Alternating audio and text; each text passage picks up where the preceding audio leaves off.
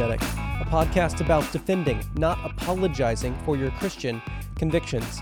Today we're going to talk about a weighty topic, and if you have little ears in the car or with you, this may, once again, for the maybe third time this month, not be a topic to listen to as a family.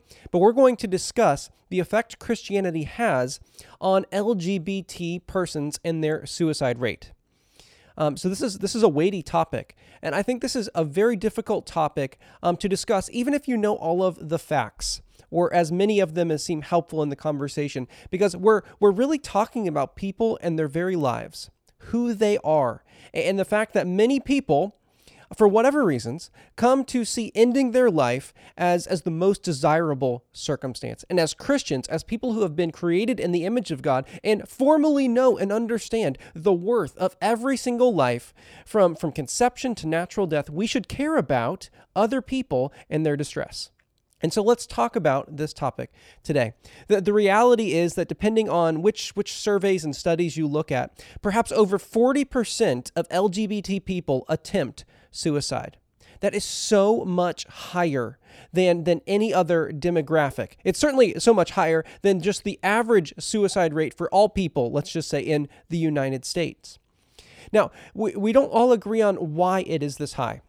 The pro-LGBT person would say, well, this is because LGBT people or trans people are stigmatized and shunned and bullied and made fun of. And so that's why, because they're discriminated against, that they commit suicide or attempt to commit suicide at such high rates.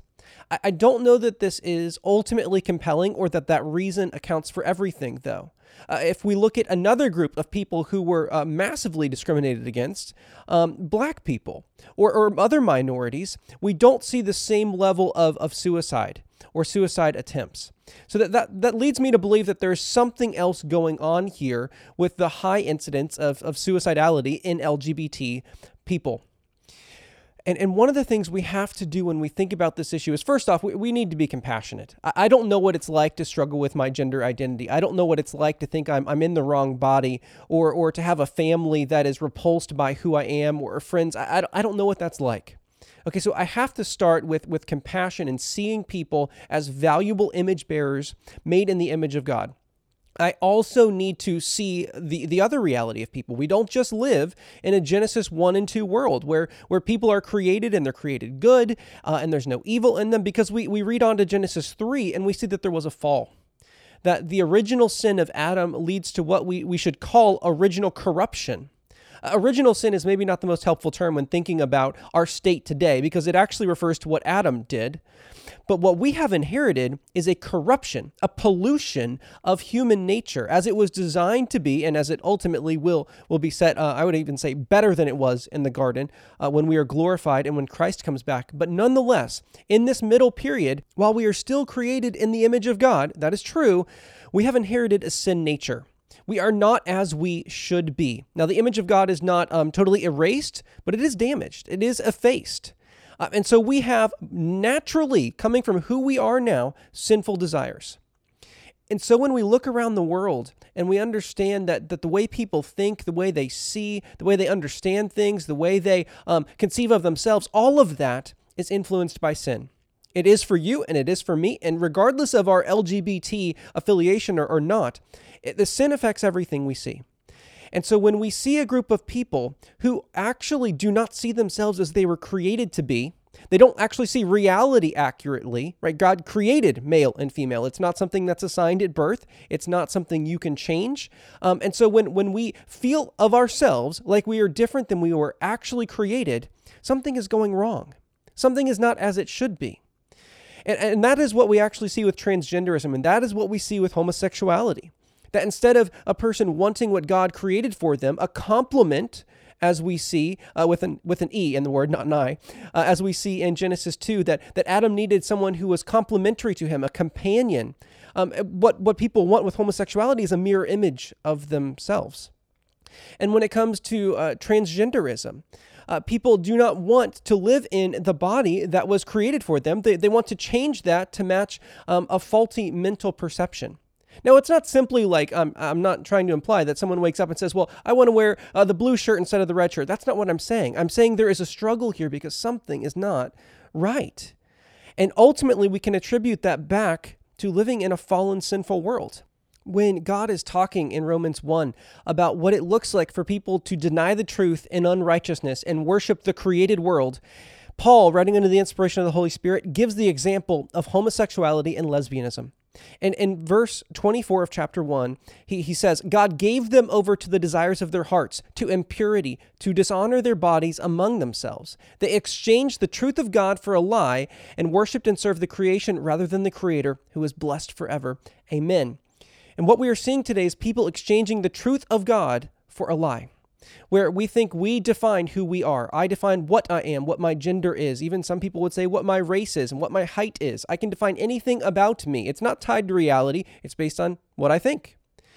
But more than that, the desires of people's hearts are pointed towards evil this side of the fall. And God gives them over to that. And he even says to dishonor their bodies among themselves. And I think what we're seeing here with this range of LGBT issues is people, even though they may desire what they're doing, those desires come from a fallen heart, and it actually dishonors their bodies. They are exchanging the truth of God for how God created them to be, who he made them to be, who they are to worship, how they are to live and think of themselves. They're exchanging that for a lie. And it is not surprising when we live our lives based on a lie that we would struggle in this world. And it is not surprising, in light of that, that a suicide rate would be high for a group of people who have codified and institutionalized seeing the world as it is not really in reality. And that is what's going on with LGBT persons. That's one of the things. I think there are multiple things going on. We can't just attribute all of the suicide rate to saying, well, it's just social pressure, because there have been other groups that were massively discriminated against and did not react that way. What we actually have to see is if we don't think of ourselves as God has created us, something is not right in our mind or in our body. And that's why in previous decades, psychology actually understood and affirmed that if you thought you were a man when biologically you were a woman, you had a mental disorder. Now, I don't say that to stigmatize someone or point fingers or to make fun of them. But doesn't it make sense that if something is not right in our mind where we think of ourselves as different than we are biologically, that maybe something else is not right when it comes to wanting to end our lives? As hard as this conversation is to have, I think we need to be able to think through this as Christians. Now, why is this? Why is this important to think through? Because people very quickly move from saying there is a high incidence of suicidality in the LGBT community to Christians are responsible. The message that the Bible gives, even the passage I just read from Romans, is bigoted and hate-filled, and it leads people to want to kill themselves. And so we have to ask the question, is this true? And if it is true, what do we do about it? Now, I don't have data to back up what I'm going to say here, but it stands to reason to me that if you imbibe from the well of the cultural definition today of identity, and you associate what you do, your sexuality, with your very worth and identity, and someone tells you that that action is wrong, and even shows you in Scripture, lovingly comes alongside you and shows you in Scripture how that's wrong, that you might not understand they're talking about your action, and they might think you are rejecting them as a whole person, that their whole identity is based on something you say is evil. And that could, I could see this happening, lead to someone having more shame and potentially wanting to end their life. Now, that doesn't exist in a vacuum though, does it? Because as I think we've already established, or at least established there is good reason to believe, that there is something else not right here with many people when it comes to how they are already conceiving of themselves. So this conversation you're having is not happening in a vacuum. But here's the question.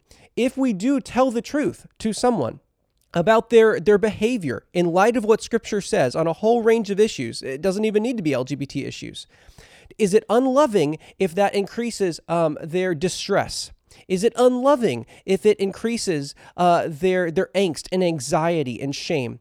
Can we judge the action that we are claiming as love, sharing Scripture with someone, pointing them to Christ, asking them and telling them God requires them to renounce their sin? Is that unloving if it leads to someone having more distress or even killing themselves? And this is a conversation many people shy away from, and I have actually had it on my list of topics to talk about for about a year. And for some reason, I have passed by it. But here's the sad truth that we all need to be able to work through. We don't judge actions and if they're loving or not based on the response. We judge them by an objective standard, not how someone thinks about them. Okay, so when Scripture says we know people by their fruit, we know an action by its fruit, what Scripture is not saying is by the effect it has on other people. Okay, now some people like Matthew Vines, a pro-LGBT person, has tried to use these Jesus passages about knowing people by their fruit to say, well, the traditional Christian view is bad fruit. It actually adversely affects other people, so it cannot be good. And he's not using that passage as Jesus uses that passage.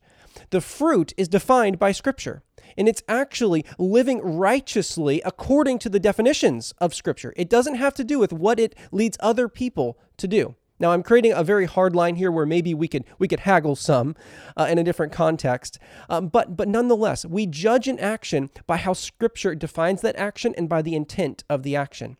And the gospel message is that every single person has sinned against God, continues to sin against God. It is a present progressive action that we do day in and day out. And the consequence for that sin before a just judge, when we come before him in his courtroom, is eternal punishment and death, because we have committed a crime against the most holy, perfect, infinitely good, loving, and righteous being in the universe. And that is a message that we need to tell people. That is the most important message in the world. But here's the thing, that requires being able to point to what sin is. We can't just say, well, it's sin in general. We have to help a person understand what that sin looks like for them. What are the things a person has done where they have transgressed the law of the Lord? You can't tell someone that they've transgressed and broken a law if you don't tell them what the law is. And so when it comes to sexual issues, we need to be clear when we're sharing the gospel with someone that we actually are talking about what the law of God requires, to show them where they fall short. If we do not first come to a knowledge and sorrow of our sin, we will not lead and end up with repentance. That's really important for us to understand. But you might ask, well, what about the side effect? What if that person feels more shame? What if that increases their distress? Doesn't that mean it was the unloving thing to do? No, it doesn't. Because here's where that leads. Since you could rightly say, I don't know if I share this message, if it will increase someone's emotional distress, you might actually end up never sharing the message. Or if you say there's a good chance that sharing this message will increase someone's distress, then you would not share the message, especially in today's day and age, where people increasingly find Christianity more and more offensive. If we judge, if we should share the message based on what we think people will respond with, we will increasingly share the gospel less and less and less. And we must also ask and answer the question, what is the person's largest problem if they are in the LGBT community, or if they're a woman abuser, or if they're, name any other habitual sin. Let's not just single out that one group of people. We must ask the question, what's their largest issue? Is it the fact that they may have increased distress? And just to be straightforward, is it the fact that they might actually kill themselves? No, that is not the largest issue. The largest issue is that regardless of their sin, regardless of anyone's sin, apart from a saving knowledge and trust in Christ, they will die, not just die, that's not the problem here, but they will be eternally punished for their sin, and God will not be worshipped by them. That should be the fuel for why we share the gospel, is so that people come to worship and glorify God actively in that way. So when we don't share the gospel because the person may perceive it to be unloving, or because it may increase a person's emotional distress, what we have done is adopted and bought culture's definition of love and not a biblical definition of love. Biblical love does not intend to be offensive, but it presents an offensive message. The gospel is foolishness and a stumbling block, and that's how God has designed it to be, honestly, because he is glorified when he saves people through the use of something that the world considers to be foolish and stupid. So the reality at the end of the day, when we confront the question of what do we think about the LGBT suicide rate in Christianity, is that actually the suicide rate in the LGBT community is a reflection of exchanging the truth of God for a lie, of living in a sinful world, of people who desperately need to hear and believe the gospel. In fact, that is their only hope in an ultimate eternal sense. And so wouldn't it be a perverted sense of love that would not share the only message they actually need to hear with them because they might be offended by it? Because just to play this out, let's say you do share the gospel with someone and you do it just as Jesus would have done it, and that person tragically and lamentably ends their life. Would you think, well, this was because of me? Well, no, you should not. Because what's the alternative? No one ever shares the gospel with them, and then they tragically die and still end up under the wrath of God. The gospel is the only message that changes that. And it is our job to share that message with the people often who want to reject it the most. In some ways, you could say they need it the most. And when we do that, we do it out of love and concern and compassion, and we do it knowing that it is God who will change hearts, but He has ordained the gospel message to be a means through which people come to hear, and hence, through hearing, are saved. And we simply cannot allow ourselves to end up at the place where through some type of convoluted thinking, we believe that the most loving thing we can do for a person is not share the gospel with them. So I know this has been a difficult episode. In some ways, it's a difficult thing to put out there in words and in audio, but I hope you understand my heart behind this, that as difficult as these issues are, we cannot shy away from them. In fact, because they are difficult, we must push into them and not be afraid of man, not be afraid of what people may think, but to faithfully represent our Savior as He came to bring a message of hope and love to the whole world. I'll talk with you next week on Unapologetic.